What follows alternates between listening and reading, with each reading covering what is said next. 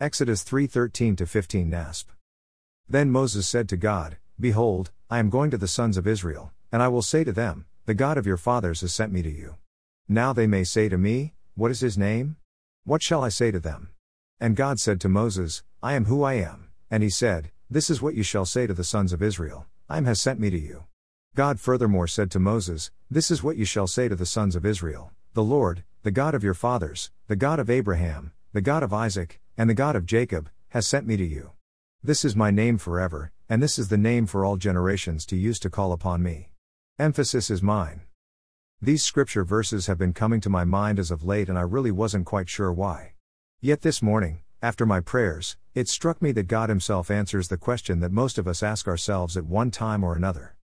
The long and the short of whether we truly believe in Jesus as being the Son of God depends upon two realities that we acknowledge as realities. Whether we believe that God exists and whether we believe that Jesus is who He says He is. Obviously, if you don't believe in God, you're not going to accept that Jesus is the Son of God.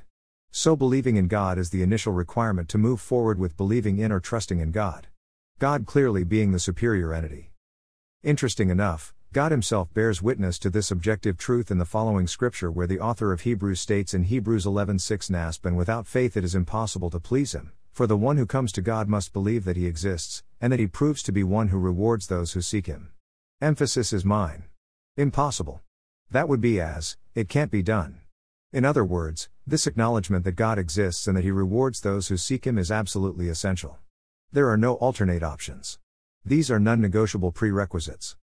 But even here, if one intellectuality acknowledges the existence of God, yet deliberately chooses to remain distant from, or does not honestly consider and pursue seeking Him, which would, of necessity, have to entail learning of and considering His thoughts and ways and subsequently submitting oneself to God's will, would fall short in meeting the criteria as laid out in Hebrews 11:6.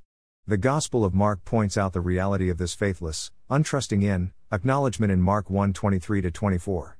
James also speaks of this extensively. And then of course, we have Jesus, who uniquely claimed to be deity. And, in order for Jesus to fulfill the scriptures relating to the promised Messiah in the Old Testament, Jesus had to accomplish a long list of requirements and detailed prophecies, many of which, as an ordinary man, would have been completely outside of His control. I've written about just some of the things that Jesus would have had to accomplish as an ordinary man before, in a post you can view here. It's important to note that Jesus Himself stated that He had not come to abolish the law or the prophets, but to fulfill them, Matthew 5:17, and that the scriptures, which at that time would have been the Old Testament, speak of Him, John 5:39. Ultimately, one either believes that God exists, or one does not. One also believes that Jesus is who He says He is, or one does not. And again, ultimately, one either believes that Jesus rose from the dead or one does not. The Apostle Paul makes it abundantly clear what our faith in Christ hangs on, as stated in 1 Corinthians 15:3-11 and 1 Corinthians 15:13-17, where Paul says, And if Christ has not been raised, your faith is worthless, you are still in your sins. Emphasis is mine. And most importantly, 1 Corinthians 15:19, where Paul categorically states, If we have hoped in Christ only in this life, we are of all people most to be pitied. I'm thinking that is about as plainly spoken as it can possibly be. What Jesus accomplished on the cross for us, coupled with how God authenticated that accepted and completed work, through His resurrection, are not just subjective realities that can be arbitrarily pushed aside as of no consequence. These are objective realities that one either accepts or rejects. And to answer the question of who Jesus is, He is exactly who He says He is.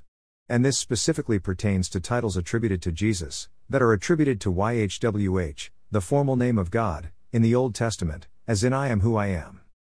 And ultimately, that literally changes everything. Worthy is the Lamb. Blessings.